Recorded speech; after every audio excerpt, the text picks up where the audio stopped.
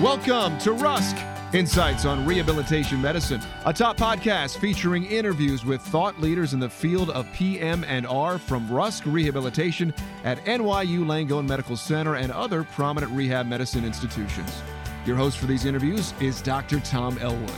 He will take you behind the scenes to look at what is transpiring in the exciting world of rehabilitation research and clinical services through the eyes of those involved in making dynamic breakthroughs in healthcare. So listen, learn, and enjoy.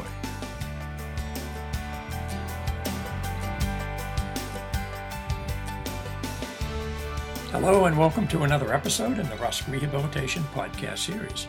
Today's interview is one of many that will make it possible to learn about developments in the field of rehabilitation aimed at improving the lives of patients. I'm honored to have as today's guest Dr. Douglas Elwood, who serves as Chief Medical Officer at PWN Health, a firm based in New York City. Dr. Elwood, thank you for being here today. Thank you for having me. It's a pleasure to be on. You're welcome. I'll mention at the outset that Dr. Doug Elwood also happens to be my son. He is a board-certified physician with over 15 years' experience in health and wellness, who has led innovation efforts for a number of companies and has dedicated his career to improving education, communication, and outcomes for patients, caregivers, and healthcare providers. As a thought leader in the space, he has consulted to companies throughout the industry, presented at conferences worldwide, and has multiple publications, including a featured chapter in the esteemed annual HIMSS publication on mHealth.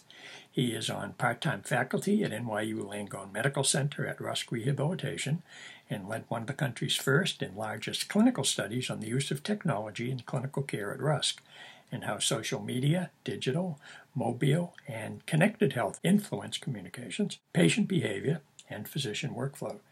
In addition to his part-time work at Rusk, Dr. Elwood is the Chief Medical Officer for PWN Health, a New York City-based national leader in virtual care. In this role, he leads over 150 physicians and genetic counselors, creates clinical protocols, oversees all clinical quality issues, and provides virtual care to large numbers of patients on a daily basis. A graduate of Amherst College and Jefferson Medical College, he's the holder of both MD and MBA degrees. So I mentioned you served as a resident and chief resident at Rusk, and then afterwards as a part-time clinical instructor. You've been involved in a number of research activities exploring the use of technology to enhance patient care. Please provide some background and context for our listeners regarding those topics. Sure, I'd be happy to, and actually very excited to do that as well. And before I get started, I just want to give a thanks not only to you, but also to Dr. Flanagan and the excellent staff at Rusk, who started this podcast and have kept it going through the years. I think there have been a number of tremendous episodes and great speakers through the program. So really, I'm appreciative of both the program and my participation in it today. So you mentioned a lot of my background, and thank you for the nice introduction, and looking at the use of technology to enhance patient care. And I have been very interested in that and involved with that over at least the last decade now. It's been quite a while. I have dedicated my career to pursuing that pursuit. And it's interesting. It might be helpful to take a step back and start even before I went to medical school. While I was still in college, I started a company that was an internet-based company, and it was really around how individuals access information. And it wasn't healthcare related at that point, but it was around this notion of how the internet and technology can help everyone really access information in an unprecedented manner that was never available before. So as I went to med school, and you mentioned I did a MD MBA and did that in Philadelphia, and then went to NYU at Rusk and did my rehabilitation training there. Around that time, the internet started to, or continued to evolve. And as you mentioned, the emergence of mobile technology really took hold. And in 2007, a product came out, which a lot of people say revolutionized the world. Of course, it was part of a continuum, but it did have quite a major impact, and that was the iPhone. And when it was introduced in 2007, there were a considerable amount of naysayers around the potential adoption of iPhones and other mobile technology within healthcare specifically. And something about that movement and the ability of collecting information and using information in real time resonated with me to the point that I got very excited about the prospect of how can we use mobile technology specifically but other emerging trends as well, such as social communication, gaming, and I'll come back to a couple of these as we continue to talk. But how can we utilize that and leverage that service to enhance patient care, both from a healthcare provider viewpoint, but also on the patient side? And what I started to realize as we looked into it is that the real-time component of that, the ability to not be logged into a computer sitting at a desk, but actually to have that capability in hand walking around the clinic, was of tremendous potential value. The question was, how can we use that value in the best way possible? So over the next couple of years while I finished my residency and I was chief resident, and then the few first years after I completed my residency, I initiated a number of studies that looked at these questions. And with a number of my colleagues and with great support from the department, we were able to really act as pioneers in understanding the use of technology in real-time patient care. And the way we started was we took a multifaceted approach and took individual steps to start to collect data around this. And the first one we did was just ask simple questions. We looked at the ACGME criteria, which are a standard set of objectives for every resident in the country to learn. And we incorporated this real-time mobile technology into that evaluation. So, for example, we did a study on professionalism, which is one of the ACGME core competencies. And we tried to understand, if you give both residents and a multidisciplinary staff, which is so great about PM&Rs, that we have on rounds, for example, so many different members of the team with us, from physical and occupational therapy, et cetera, that go on the rounds with us. If we enable those individuals to give real-time feedback on professionalism of the resident, for example, and even the patients as we walk around, how powerful could that be, and what additional information does that give us? And what we found was really exciting. We found that if you do collect that information in real time, that you do actually gather a quite different outlook on what's happening and the feedback on the resident, and the information then that you're able to use for further evaluation and improvement, all in real time, which really to that point hadn't been completely possible. So that was our first step. We continued to branch out. One of our major programs was around amputee care, and in a multi-pronged effort to get amputees up and moving around after what can be a very traumatic surgery for a lot of individuals, we focused on not only mobile and extending care beyond the four walls of the clinic, as it was appropriately termed back then, but also in then using other elements as well. So we looked at, for example, social media and the ability to draw in friends and family to help provide encouragement to get individuals motivated and up and moving again. A lot of this now has become mainstream, but back in 2008, 2009, 2010, this really wasn't happening to the point that it is now. So it was really quite exciting work. And again, great appreciation of Rusk supporting our endeavors and really pushing us to do more. To continue on that thread, we also started to look at and actually created an app around gaming. And a lot of people think of gaming as something that kids probably do too much. I have two young ones myself, and they spend a fair amount of time playing the iPad and different games. But in the health context, gaming can actually be quite powerful in the sense of motivating individuals to achieve goals and objectives that take you on a stepwise progression towards an overall outcome. And that can be a very, very powerful and effective mechanism within healthcare to get people to do these small steps that fundamentally seem even arbitrary to many, but when you're actually the one having to do it, it can become quite problematic when fitting into the daily context of your life. So, for example, just getting somebody up and walking, again, sounds rudimentary in a lot of ways, but when you consider the levels of obesity and the overweight population in this country, it's much easier said than done when faced with the challenges of work and food and a number of other issues that people are dealing with in a real-time context. So we took this concept of gaming, we actually created an app that was based around using the iPhone or other mobile devices. And what we were able to do is tap into the phone's music library and created basically a movement app so that you could initiate some music, you could start moving, and based on the phone's accelerometer, actually track your movement. And then you could post that to your friends and family and help guide you over time.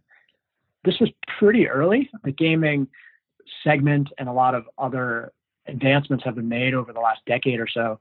But again, that was part of my research and really exciting to do.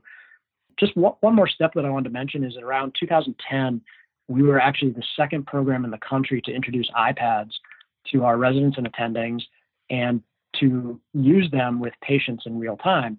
And the goal of that was really to make sure that our healthcare providers had the ability to access information in real time, but also more importantly, to create a communications conduit that could be established in the clinic in person with that individual, but then give that person a walk-away collection of information that would be relevant and personalized to them. And I think when I look at technology, and this is something we can continue to talk about as the conversation goes on, but the personalization aspect of it is paramount, in my opinion, to success.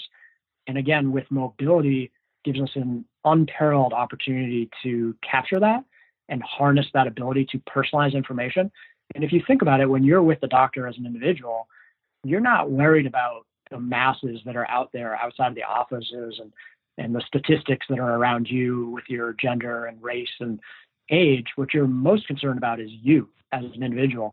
So for the physician or other healthcare provider to be able to personalize that information in real time, right in front of you, and have you walk away on your phone or your mobile device and be able to tap into that and start to leverage that in your daily activities, to me, really felt like the future of healthcare. And as we've seen this play out over the last 8 or 9 years, we've seen a lot of different companies jump into this and try to capitalize on that for the benefit of patients. So hopefully that gives you a quick background and context of the use of technology and some of the studies that I've done.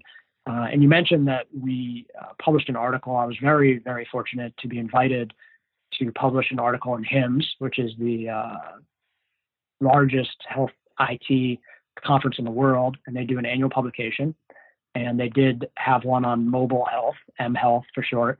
And our research at Rusk was published there. So it was quite an honor and an acknowledgement of a lot of what we had done.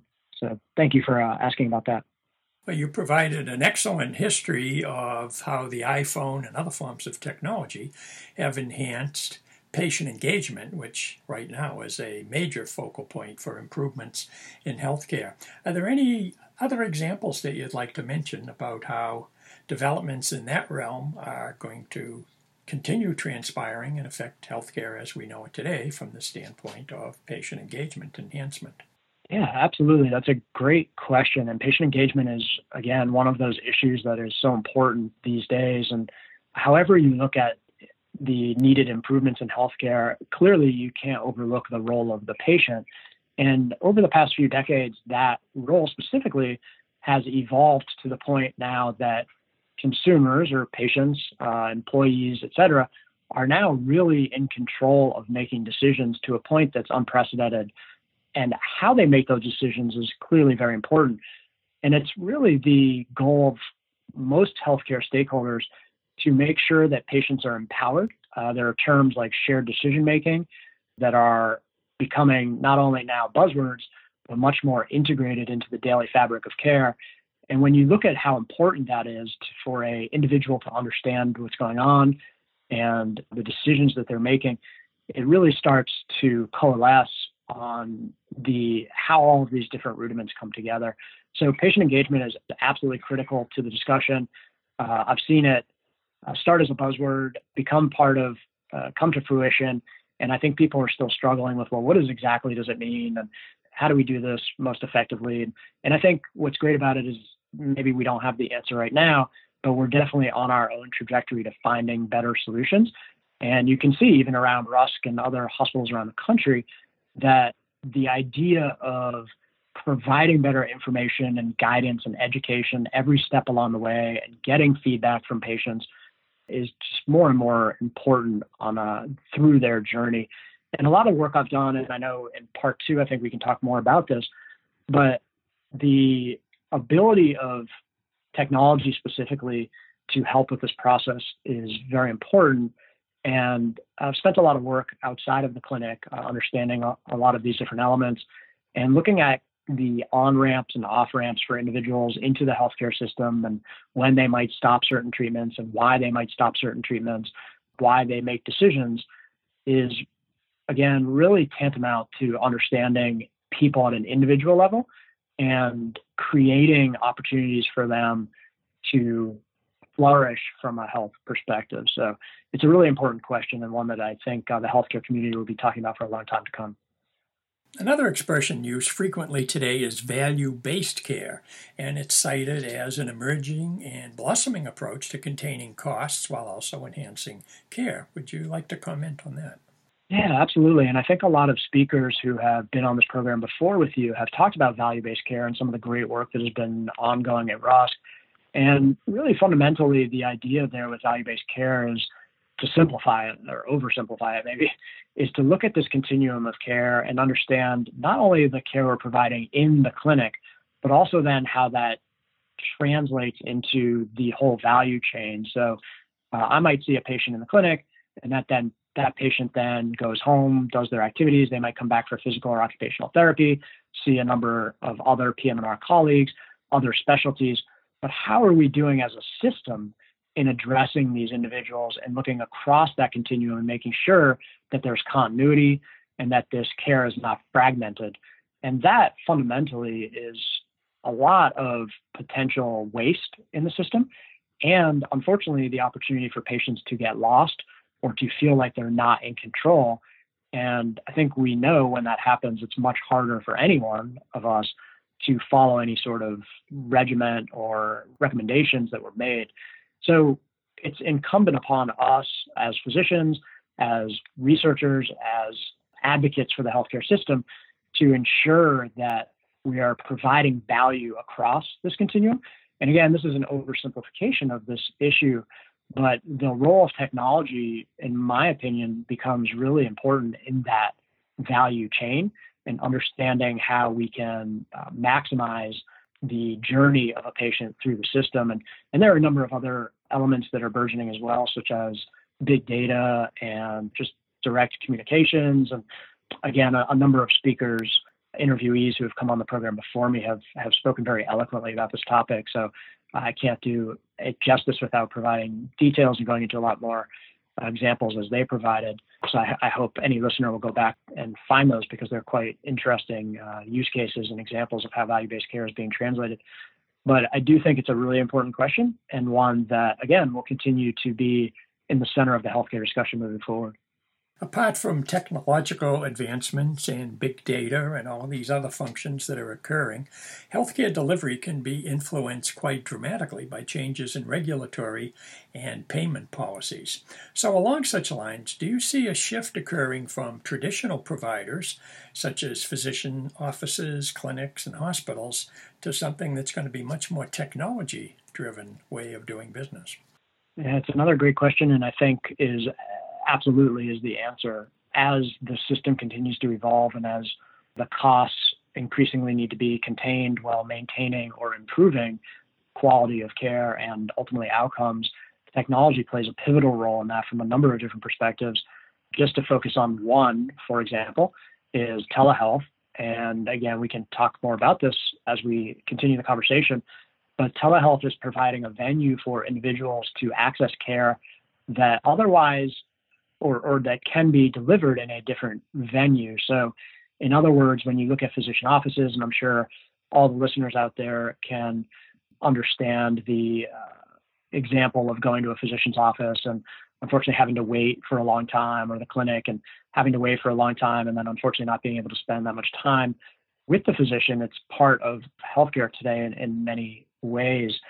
If that can be changed and we could take some of those patients and provide them with an alternative method of getting that care in a way that's still safe and of high quality, then we should do that. And a lot of hospitals and providers around the country are doing just that. And CMS and other major regulatory and payment mechanisms are being put into place to help enhance that process.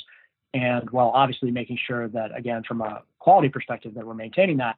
But even if you look at the field of PM&R, the ability to really maximize one's rehabilitation could be dramatically improved in a lot of cases, not all, of course, but could be dramatically enhanced by allowing that individual to have more instruction outside of the direct involvement of the provider if we can do it in a safe way. So, and if you look at chronic care and a number of different use cases, there's a pretty wide body of literature now that support these approaches and are pointing to what could be becoming in the future a very powerful mechanism for us to accomplish a lot of what you stated in the question. A lot of focus continues to be directed toward clinical care and biomedical research. Meanwhile, there are many developments in the commercial sphere, and you've mentioned some of them, such as the creation of apps, and they parallel and they augment what's occurring in the realms of the clinical care and biomedical research. How do you envision the commercial realm benefiting healthcare delivery and quality in the near future? Yeah, that's a really interesting question because we've seen this proliferation of apps and technology as companies try to unveil the opportunity there is there. Not many have been extremely successful in actually catching hold and becoming a mass approach that is beneficial. One of the areas that is growing quite quickly, if you look at going back to the iPhone, for example, the general activity app that they offer is something that millions of people now use.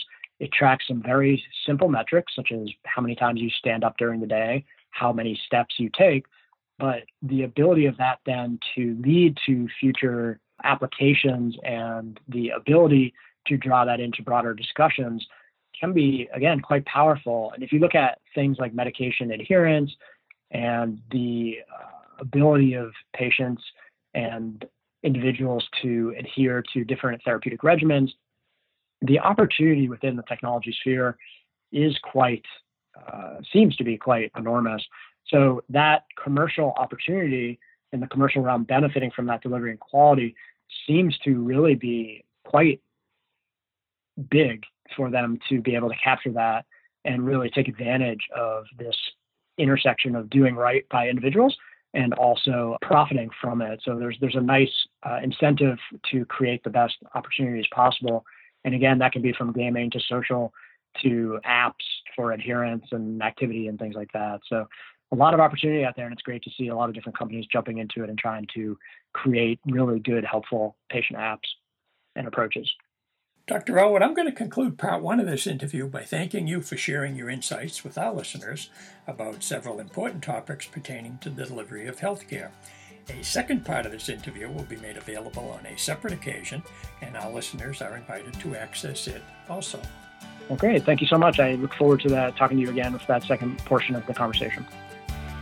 Thank you again for joining us. You can learn more about Rusk at nyulangone.org/Rusk. Also, be sure to follow this podcast on Twitter @Rusk Podcast.